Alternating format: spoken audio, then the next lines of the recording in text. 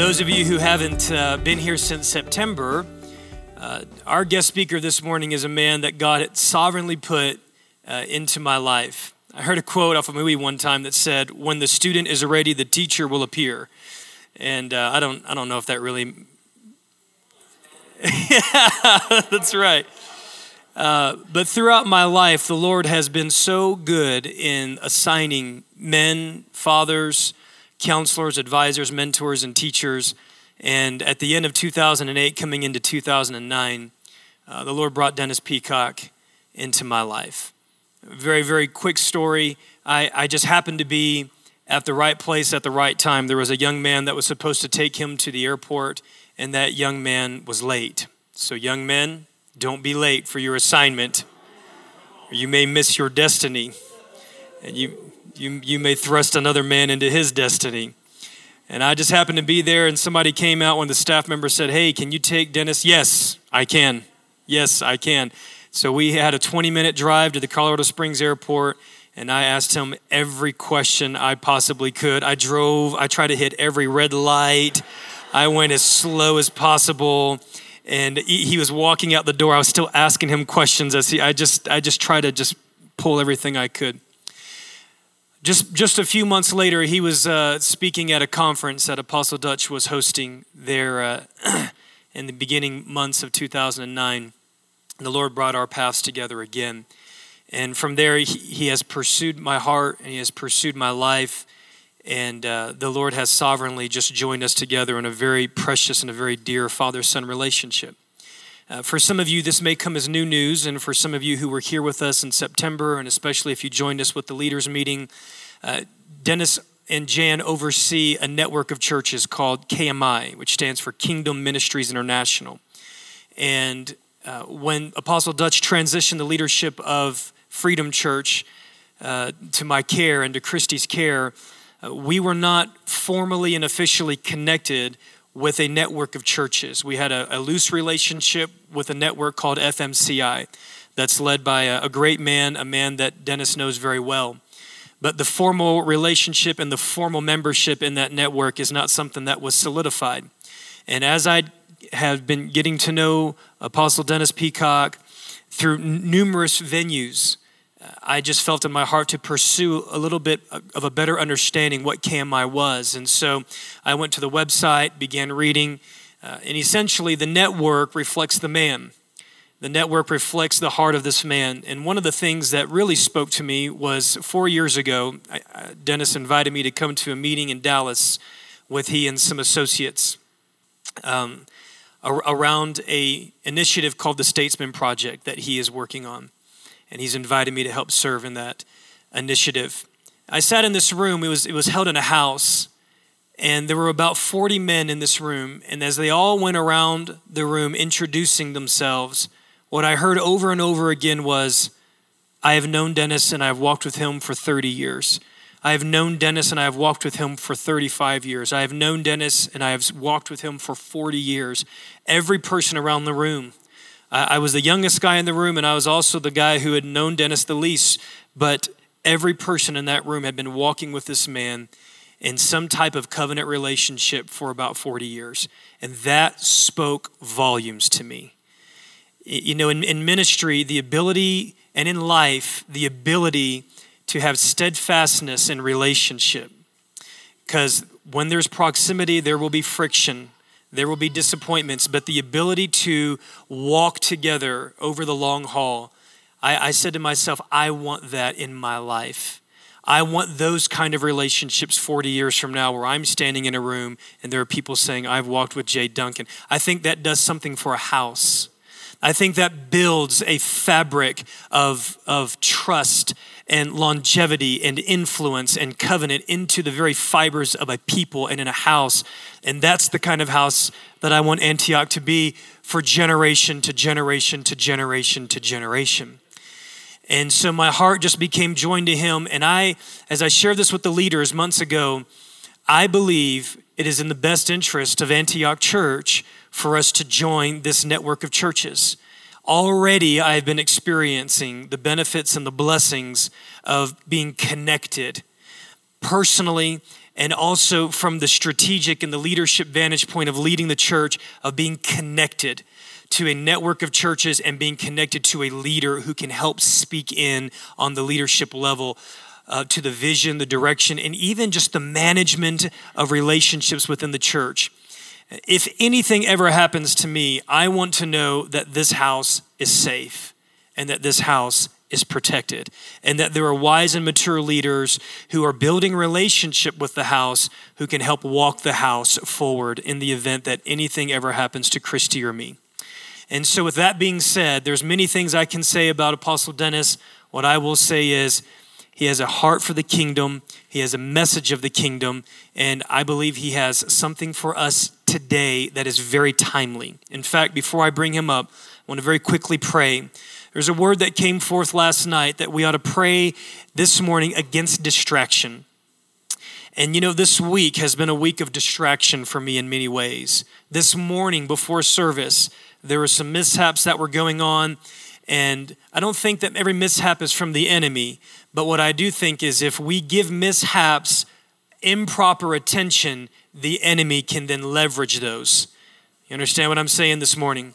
And so what we're going to do is I'm going to pray. We're going to build a wall around this time together, because there's something very important that is not only to be spoken, but to be released and imparted. And there's a difference. We can speak things without imparting things. Today, there is going to be some things that are imparted into the spirit of our region, but also into the very spirit and the foundation and the DNA of this body. And I want to implore you this morning, let's posture and position our hearts in a place of readiness and expectation to receive. So in the name of Jesus, we thank you this morning, Father, for the gift that you have given to us and the man and woman of Dennis and Jan Peacock. Father, we honor their 70 plus years of life on the earth. We honor their 40 plus years of marriage together. And we honor their 40 plus years of ministry, of apostolic ministry, of fathering leaders, of helping the church and the kingdom of God be strong globally. Lord, this day in our spirits, we stand at attention and we honor 40 years of bringing your kingdom to the earth on very strategic levels. Father, this day we take authority over every distraction. We speak to our minds and we say, be at attention. We speak to our soul and we say, be at attention. We speak to our mind and our emotions and we say, come into alignment with our spirit. Give our spirits great ability to hear. Give our spirits great ability to perceive and to understand and to receive the impartation that you have for this house corporately and for each of us individually, in the authority of Jesus' name. Amen. Apostle Dennis and Jan, if you would come this morning, God bless you. Well, that was a very, very encouraging word. Thank you. Because really what he's seeing is the thing that God has always put really deep in our hearts. That is that they know we're Christians by the love we have for one another. You don't have love for one another if you're just coming to a meeting. You don't have love for one another if you don't really get in the trenches and you don't really do things together. You don't work together. You don't have a community and a family life. And that is how they know that we're Christians. And all the evangelism things tell us that the deep conversions and the lasting conversions are people that are brought into Christ's family. Not people that have intellectually given an assent, but people that are brought into us as a family. And I had originally intended to get up and speak off of the Super Bowl, but it's equally as significant as far as teamwork. You know, everybody has a different place on the team. And the most important thing is to find out what your place is. Not the one you want, but the one God has given you. And then you do that one right. And I'm not as into football as my husband, who definitely knows it all. But I do know who Peyton Manning is. I do not know who the special team I know this is called special team, and there's a kicker on that. And there could be a point in this game where that kicker is more important than Peyton Manning. Even though he does very little, he doesn't get roughed up very much. He's a guy that would look like he could never be a professional. All he has to do is kick that ball right? So everybody has a place on the team, and it's really important that we find out that place and we play on that, because that's how we get to be a world-class team. Amen. Thanks, Jerry.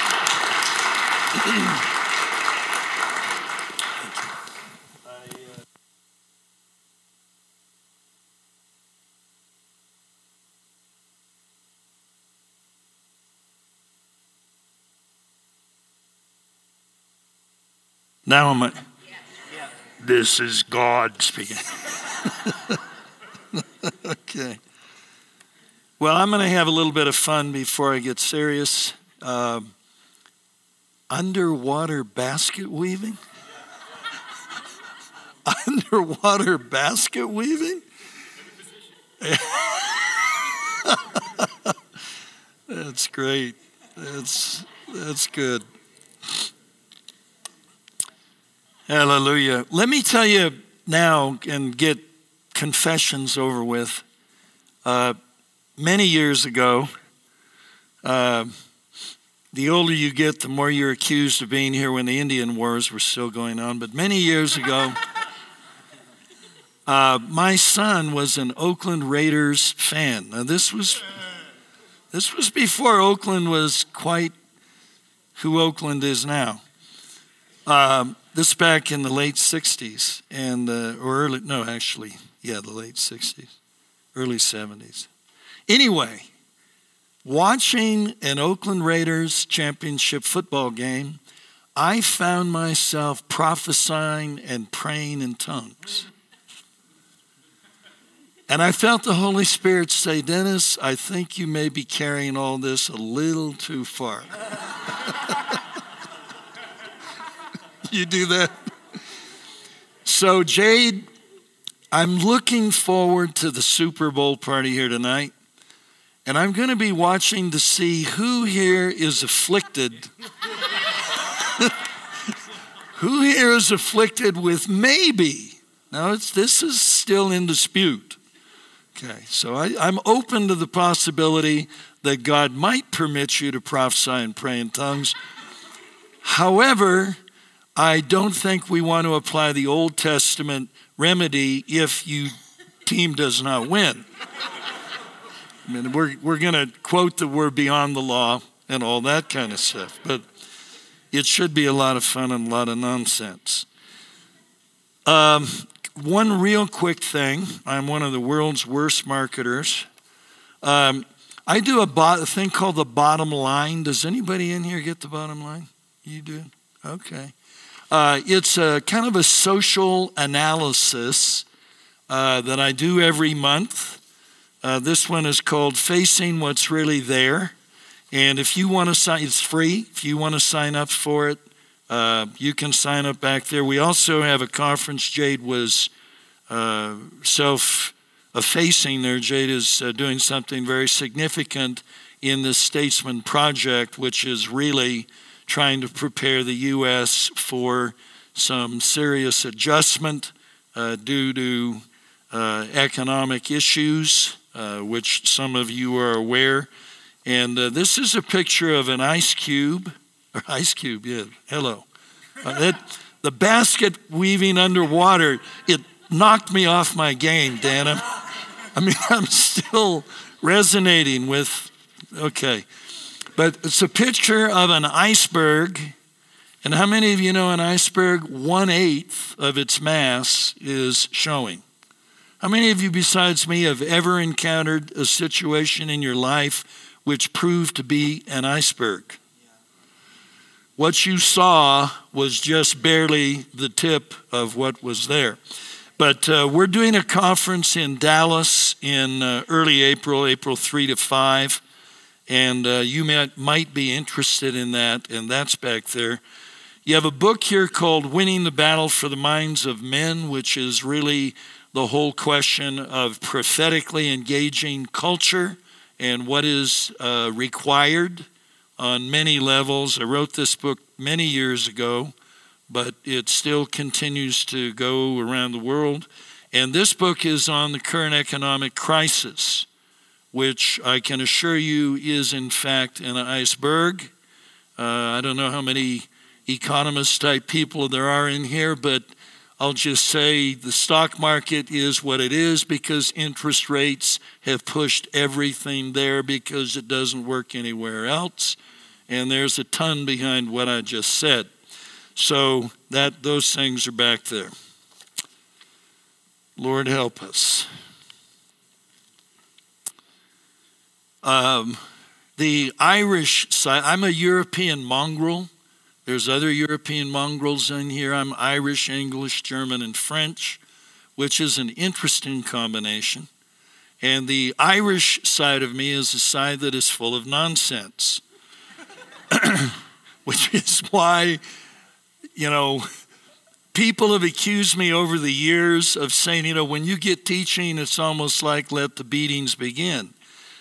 So not because I'm that hard, but because we'll get heavy, and I promise you it'll get thick in here before we're done, which is why I like to play around a little bit and try and get you ready to get serious. How many of you know sometimes you got to, any athletes in here, you're going to warm up, right? So I'm trying to warm you up, which should make you suspicious. Okay? So, Lord help us. How many were here last night? Let me see your hands. Good chunk. I want to hear 2 or 3 things of what you heard last night. Just speak out loud. What did you hear last night?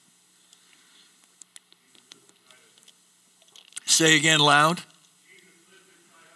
Jesus lives inside you. That's the main event. Anybody else want to elaborate on that? He's transforming you. Excellent. How many of you realize you need to be transformed? If your neighbor did not raise their hand, turn to them and say, you need to be transformed.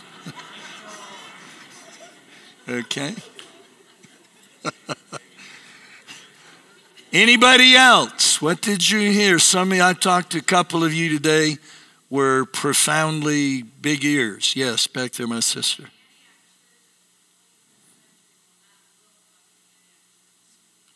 Good. The Antioch church of the 21st century will not look like Antioch in the first century because prophetically God embeds, everybody say embeds, in every generation his work for that generation, all of which is supposed to be building across time and history. Okay? Back there, yes, my brother.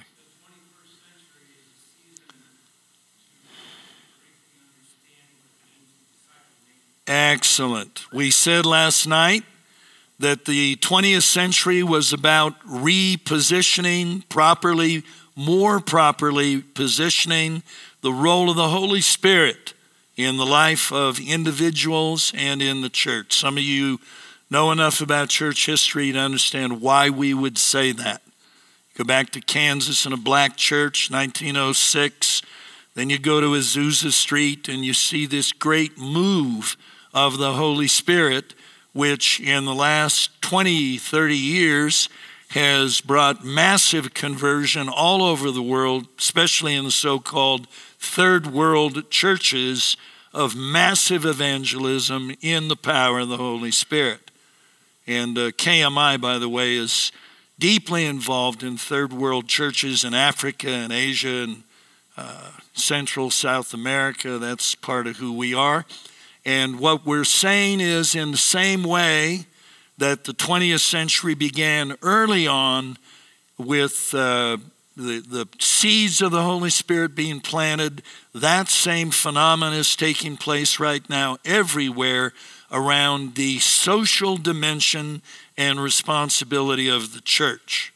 And I'm going to talk about that this morning a little bit more. Anyone else here last night? Yes, sister. Now, do you believe that? I do believe you. Okay? Okay. How many of you know that you are an unknown quantity? You are an unwrapped package, and you cannot unwrap yourself because you did not create yourself. Madonna notwithstanding. All this nonsense of I'm recreating myself. You may be recreating the veneer, but the inside is the same package, okay? Only Jesus Christ, who is the one who created you, can unwrap you and unload you and properly position who you are, because he alone knows your ultimate identity, okay?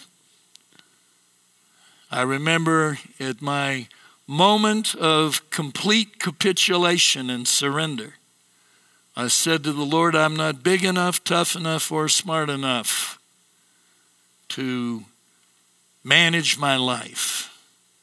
Everyone that's ever came to Christ at some point realizes that none of us can manage our lives, no matter who we are or whatever assets we think we have. It's insufficient, woefully insufficient. Can I get a witness? Okay. Anybody else in here come to the conclusion I came to, I don't got enough to fix myself? Okay. So those of you that are part of this house, and I pray the majority, most of you, and if you're not, maybe you should look hard at, are you supposed to be here? By the way, we believe the Bible emphatically teaches that the Holy Spirit baptizes, 1 Corinthians 12:18. The Holy Spirit places into the church, into specific relationships where you belong. If you're here because you like Jade's preaching, that's great. If you're here because a friend of yours is here, that's great. But that is not a biblical reason to be a part of this house. Okay? We are not in KMI, we want growth, but because this is such a core conviction. If you don't belong here, our job is to help you go find where you belong. We say to the pastors, you cannot pastor somebody else's kids. Now you got pastors all over the world today herniating themselves, blowing out even into moral failure because they're exasperated because they're trying to pastor somebody else's kids in the Spirit. So I'm trusting that those of you that are here as members, quote unquote, are here because you really have a conviction that the Holy Spirit placed you here whether or not you like everybody. Are you there? Okay. I talk about this. I was in the world. I was in Berkeley in the 60s on my way to the NFL, I thought. My roommate was your quarterback, Craig Morton. He and I were recruited together. I was a running back. I got injured, he didn't. The NFL finished up the job on him. That's a whole story. He'd shrunk 2 inches the last time I saw him, just from all 17 years of the NFL. But God wants people who are willing to give their whole life to him. I can tell you, and I don't mean to be ugly, Jan and I tell you this, I used to measure people whether or not I would have drank with them in the world. Because once, no, that's real time. Let's get real. I believe church is the one place on this planet that we should really be able to talk real talk. If we can't talk real talk here, where are we going to do it? Okay? I am at war with religion. Religion is more dangerous to the church than all the heroin in the world. By the way, that's why the world is not trying to get in here, because they think we live in unreality. We need to be the place where reality is the foundation of what we take out there into the real world. But being placed by God in a body does not mean you're going to like everybody, and there's people you're going to be placed with that you wouldn't have drunk with in the world. And you know why? Because it takes all kinds of people, ones that we're comfortable with, ones that we're not comfortable with, for God to deal with us, to begin to make us capable of loving all people, not just the ones we feel compatible with. Can I get an amen? Well, I know it's true even if you're not sure. Turn to Psalms 89 with me, please.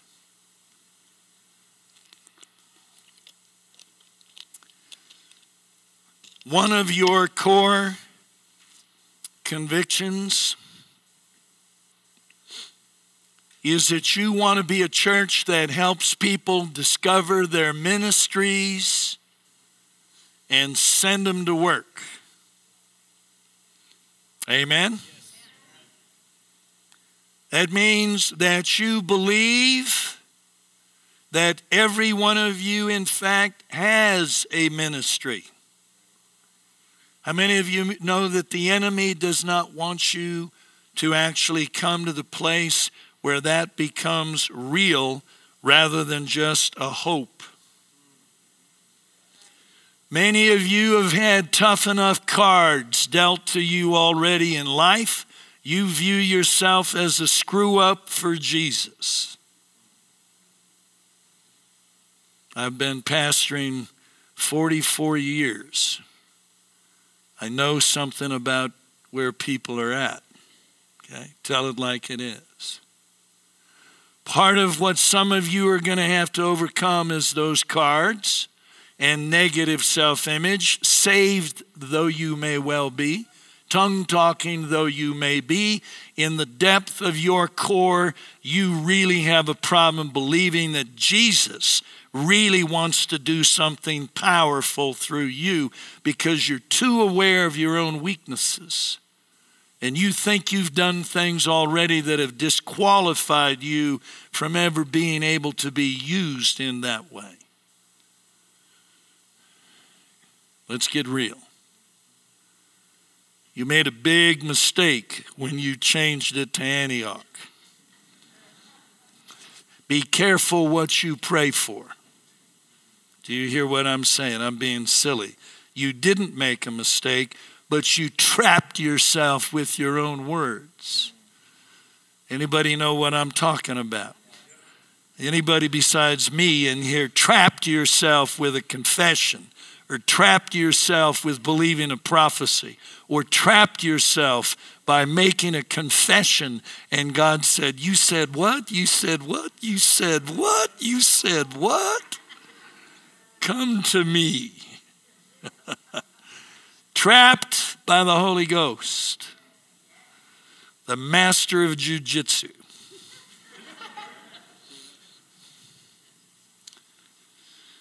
So, Psalm 89, 14. Righteousness and justice are the foundations of your throne. Steadfast love and faithfulness go before you. Blessed are the people who know the festival shout, who walk, O Lord, in the light of your face. Now, one of the things that happened to me is my senior year in high school, I began to intellectually awaken.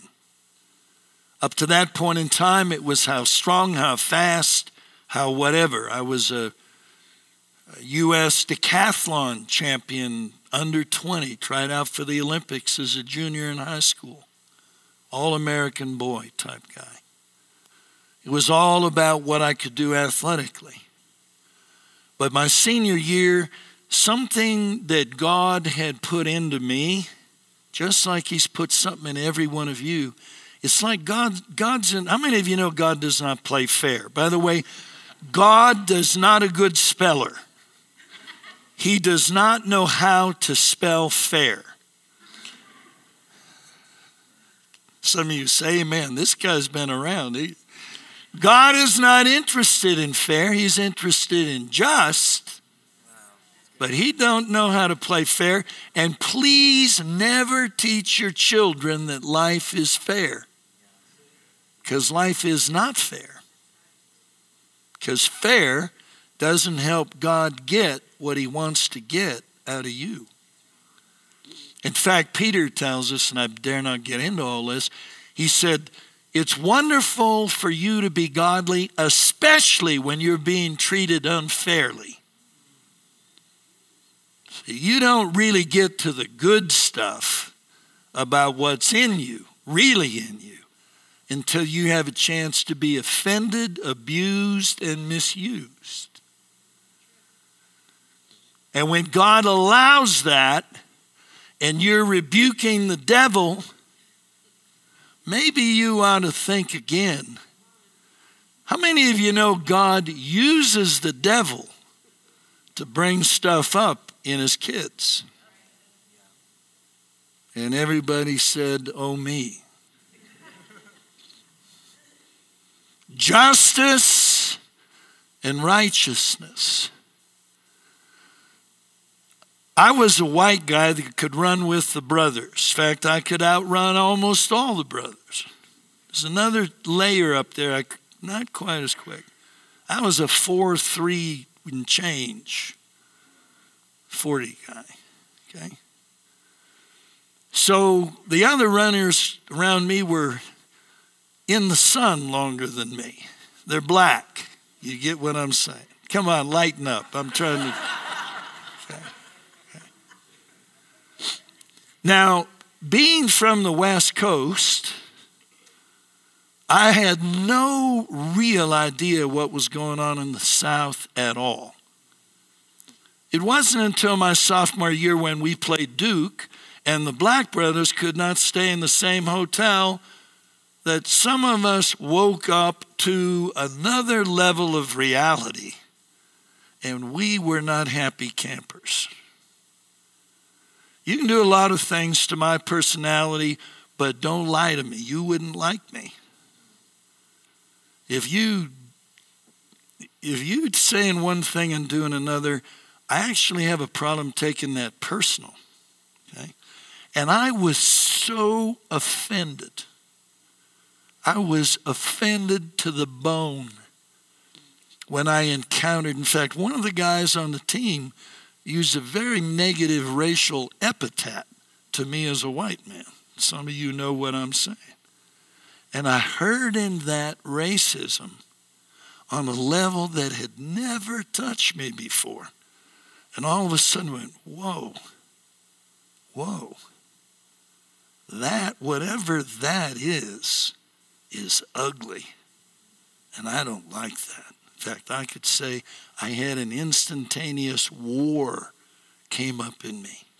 So I got injured, tore a hamstring all up, and got very much involved very quickly in the civil rights movement, which made me wonder why everybody else was not doing that.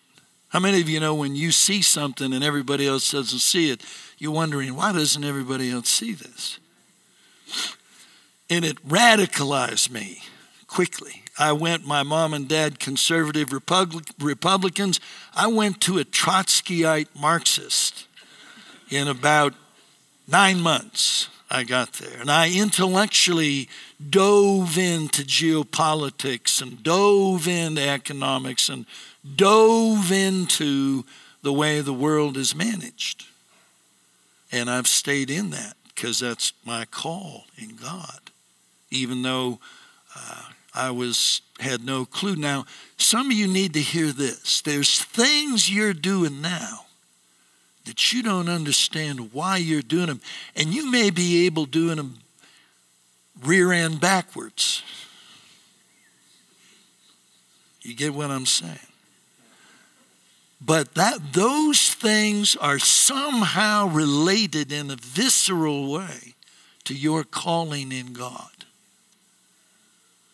See, if you want to know where you're going, look back to your early childhood days, because there were things coming out of your being even then, distorted though they may have been, they were clues to your destiny in God. So I was born thinking I was a Blackfoot Indian. That's a fact. I never trusted the white man.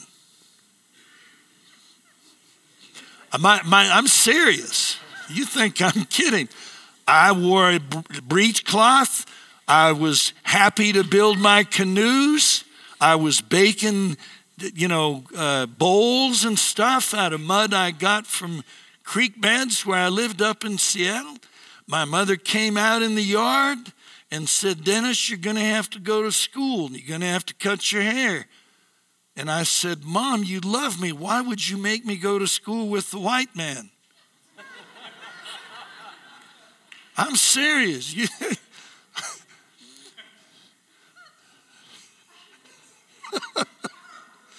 My mother was, this is a funny story and it's true. So I'm in school, which not only was with a bunch of white people, but girls were there too. And that was just crazy. They didn't want to fight buffaloes and stuff that anybody that cared about anything would do.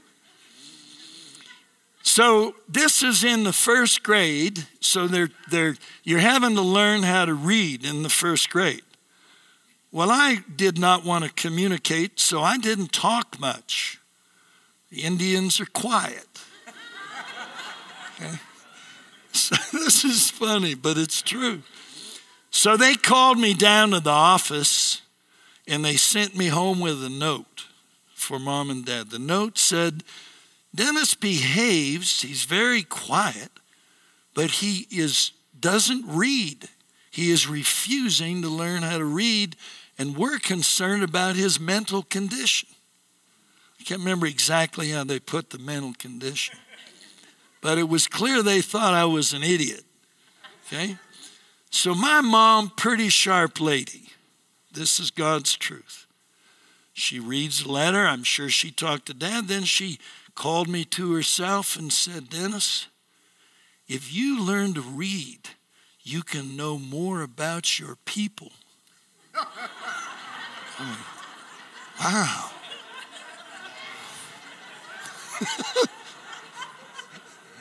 I went, reading good.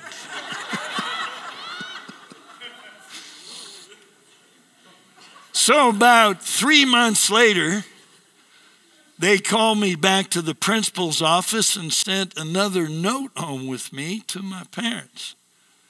This note said, "We do not understand what has happened, but he's read 33 books in the last 4 months, and we think he's a genius." That alone convinced me you cannot trust the white man, because I knew that I could not go from an idiot to a genius in 3 months. That's a true story. But you know what that was? That was God in me and in Jan. She had it in another form. I am very comfortable with indigenous people groups. I'll put it that way. I just came back from Mexico City last week and dealing with the whole thing there, and I've been in Costa Rica. I've put years and years and years there in Africa, and I don't know what I are, okay? I don't know when. I tell you what I really believe. Somebody said human. I think I'm human.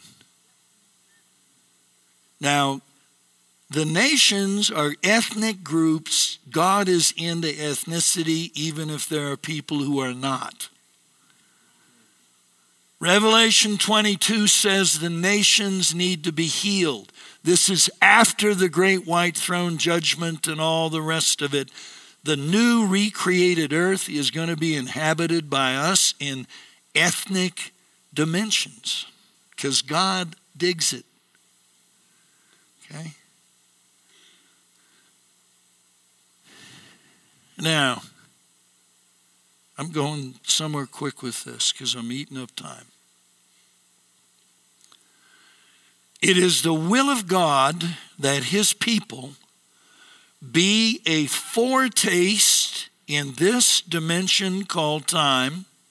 We are supposed to be a foretaste of what eternity is going to look like. We are supposed to be the witness of justice and righteousness, both individually and socially.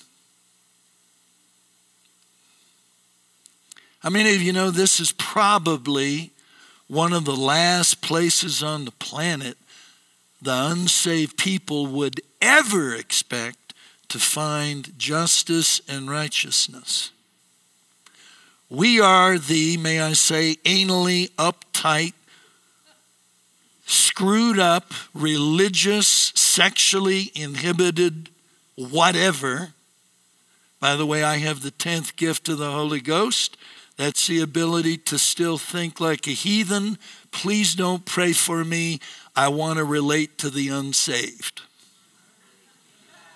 Do you understand what I just said in nonsense language? See, what is it about Jesus that the sinners loved him and the religious community hated him? Something's wrong here. Okay, and I believe in righteousness and holiness and all that good stuff. Okay. Now you said Antioch. Antioch was the church for the Gentiles. We had a whole bunch of very, very uptight Jews who would not even eat with Gentiles, who shredded their brethren, Israel, when Judah and Israel separated, and those brothers of theirs became Samaritans who they would not even talk to. That's why Jesus talking to that woman, which already was a problem, and he would talk to a woman in public, and that made it worse that she was a Samaritan, and it made it really bad that she was sexually committed to too many guys. And somehow he picks her life up, spins her when she tries to get religious with him, which is fun to watch.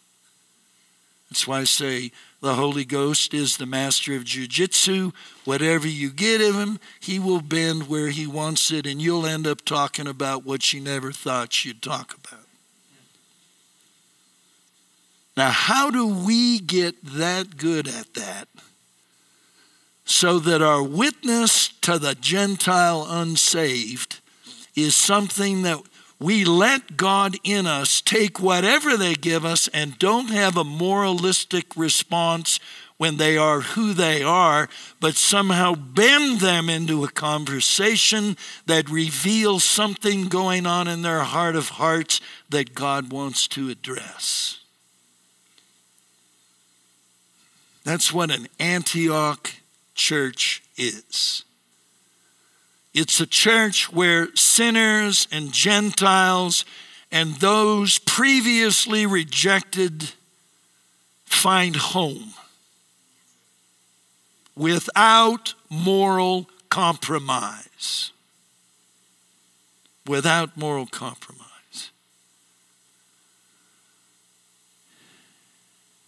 And by the way, I believe we are called to transcend the left-right political game.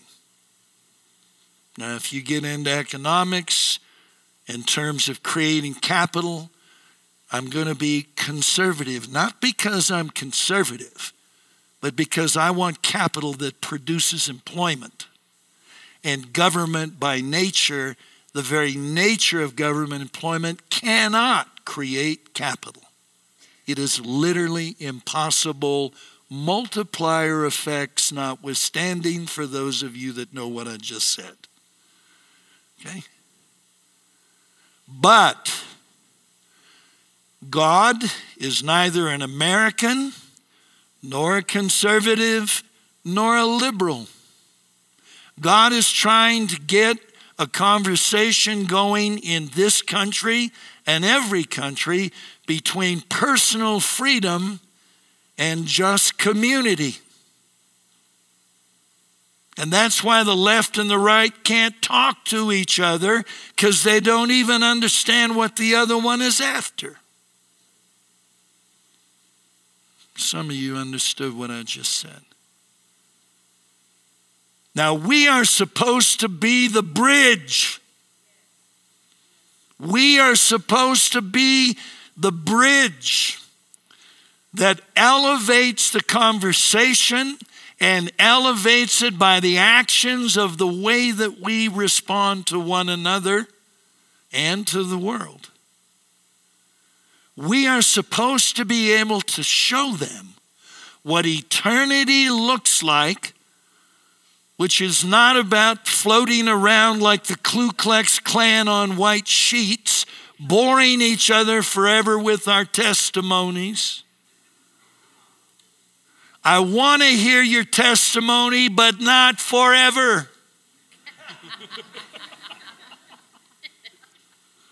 Get over it. How many of you know work is not from the curse? God has always been working, always will be working. Eternity is not a retirement village in the sky. It's the creation of the destiny of nations in eternity that magnifies the people of God to be able to manage with Jesus Christ the entire created order. And friends, it's a big universe.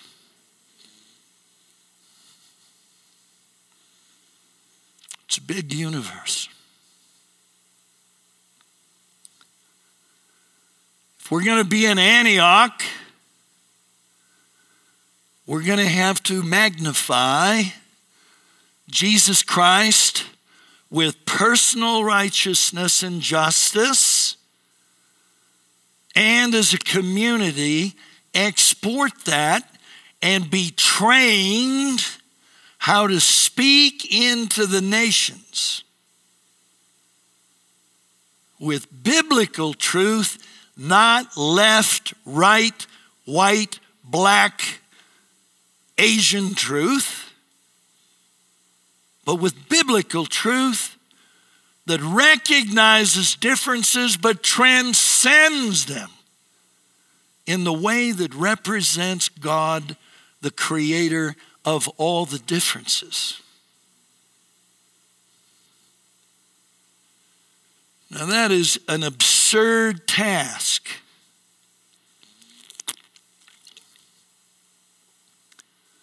I bet there's not 10 churches in the United States right now that are really equipping people to do it, because we're still stuck either in our private religiosity, or our brains have not been liberated from the philosophies of man, left or right, so as to be able to take the scripture and break it out in the anointing of the Holy Spirit in such a way that we resolve what they cannot resolve.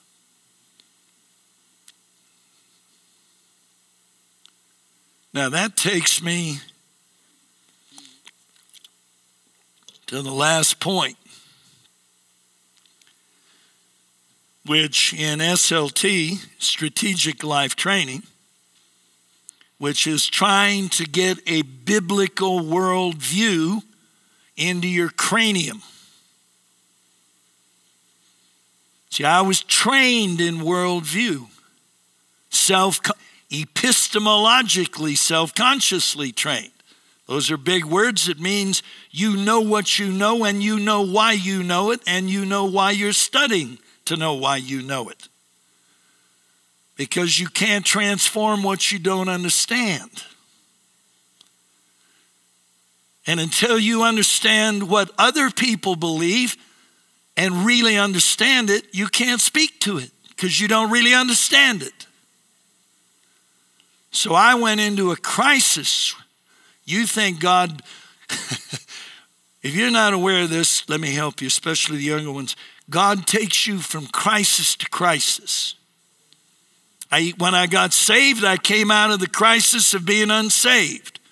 And then I went into another crisis, which was, oh my God. I've got all this investment in the academic, intellectual world. Pharaoh trained me in history and literature and poli-sci and economics and sociology and Freud and Jung and blah, blah, blah, blah, blah. Oh my God, how am I going to get all this out of my brain?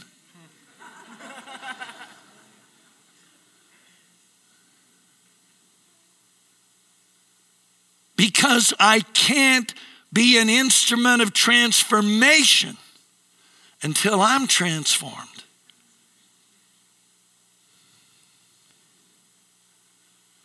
Antioch is a church in transformation, bringing transformation to a world that desperately needs transformation and doesn't believe Jesus. And all these crazy people following Jesus know jack squat about transformation.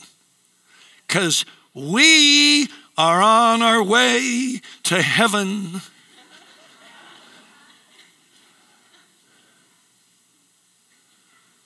That's who we are. We don't care about the earth. This earth is not my home. I'm just a passing through. Wrong.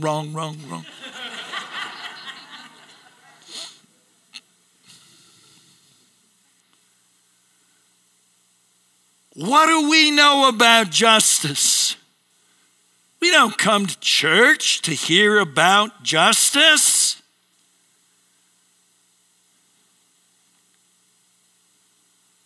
Are you beginning to, is it dropping on, you see why I play Irishman first?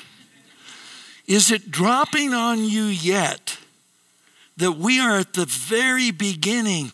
We are at near ground zero of this massive task, which I've been working hard. I'm not a slacker. I'm doing the work. What about Bob? Okay. Over 40 years, Jan and I have essentially seen what I'm talking to you about right now. And we've worked a hernia to see change. But it's not really been until the last even decade that we're finding people around the world that are finally waking up and saying, wait a minute, honey, we shrunk the gospel. We shrunk the gospel. We've made it so much all about me. I may be just in some ways, although very few parents ever train their children how to justly solve problems. That should have hurt. We very, very seldom train our children how to argue redemptively, even though once they get married, we know they're going to spend a bunch of time learning how not to argue redemptively and beating each other up. And we as parents never train them how to really communicate. they might not abuse alcohol or smoke dope, but they're unnecessarily crashing and banging in their personal relationships because we never trained them on a human being level how to resolve conflict redemptively, which says a ton about our inability to evangelize, because you can't evangelize until you can redemptively handle different points of view without moralizing and flipping out.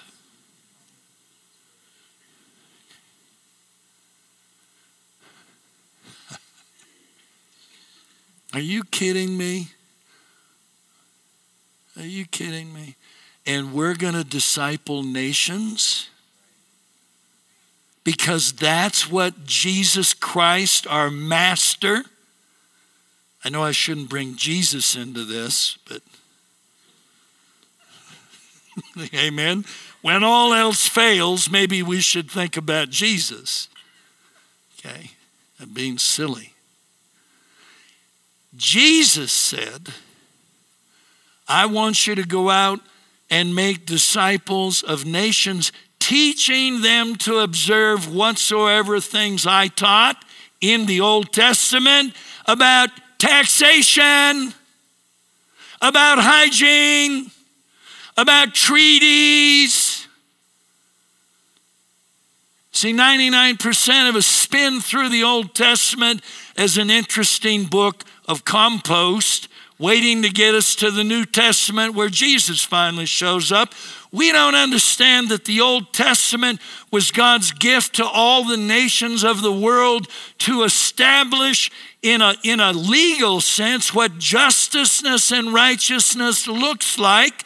And we don't read it that way because we ain't going to do that. Politics is dirty. We're not going to get involved in what's going on in the nations. We're called to go to eternity, and hallelujah, because if I get involved in all that stuff, I've got to give up a flat brain and go to work and think and study.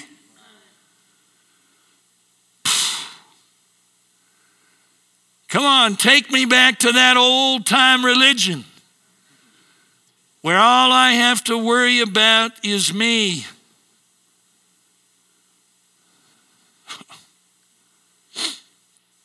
I'll close with this. You wouldn't have wanted to witness to me at Berkeley. Because funky as I was and smoking dope as I was, I at least understood this, that Dennis is the problem. How do I find anybody or anything big enough and righteous enough to pull me out of me? I'm the problem. And when I run into Christians, they tell me about everything Jesus did for them. He did this for me and this for me. And I went, oh no, I know that's good for you, but you're still trapped in me. If there is a God, he's big enough and strong enough, and what he's into is worthy enough to finally suck me out of me and get me into something that transcends me.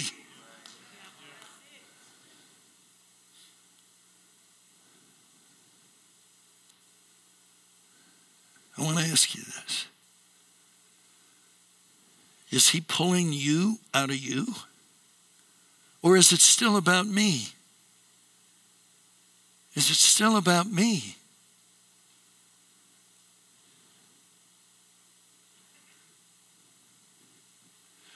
If you're going to become Antioch, it's going to be fast and pray, because it's no longer about me. It's no longer about how groovy and wonderful it is here at Antioch. I've got men and women who finally get that Jesus is growing in them.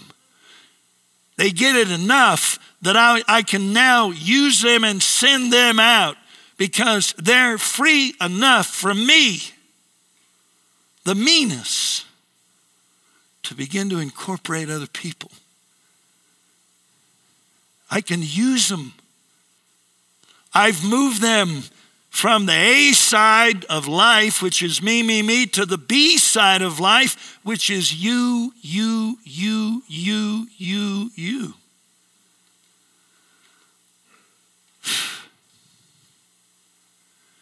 Now, anybody in the military, anybody in athletics, anybody in a well-run corporation,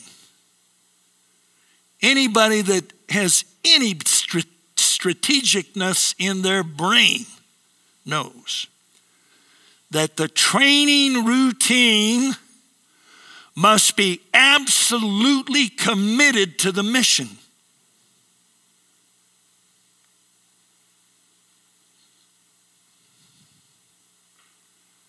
You only train on what the mission demands. Everybody seems to know that except the church.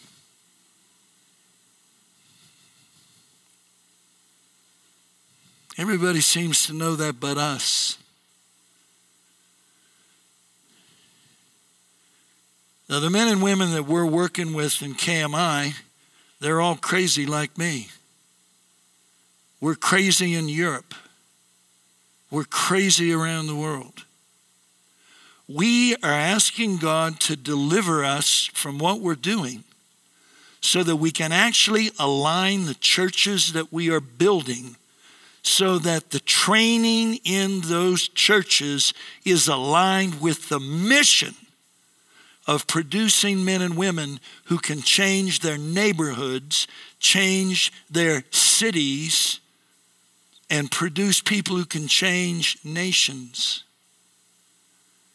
You go back and read Revelation 2:26. It says, to those who have overcome will I turn over the nations, even in the same way that Father turned the nations over to me. That's Jesus speaking. We're the Christians that could manage a city.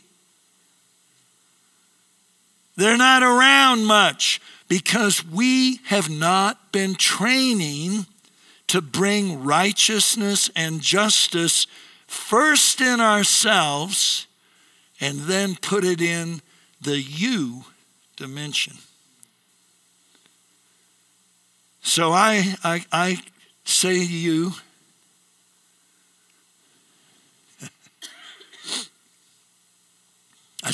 welcome to the NFL is what I say to you, where everybody's fast, everybody's tough, and everybody hits and makes your teeth shake. I've been hit by some of those guys. Okay. You, by the sovereignty of God, have said, our name has been changed, and we believe God is in it.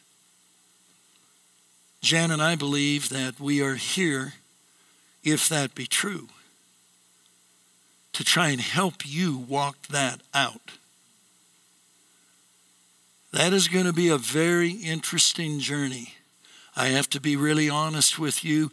We do not know what all that's going to look like.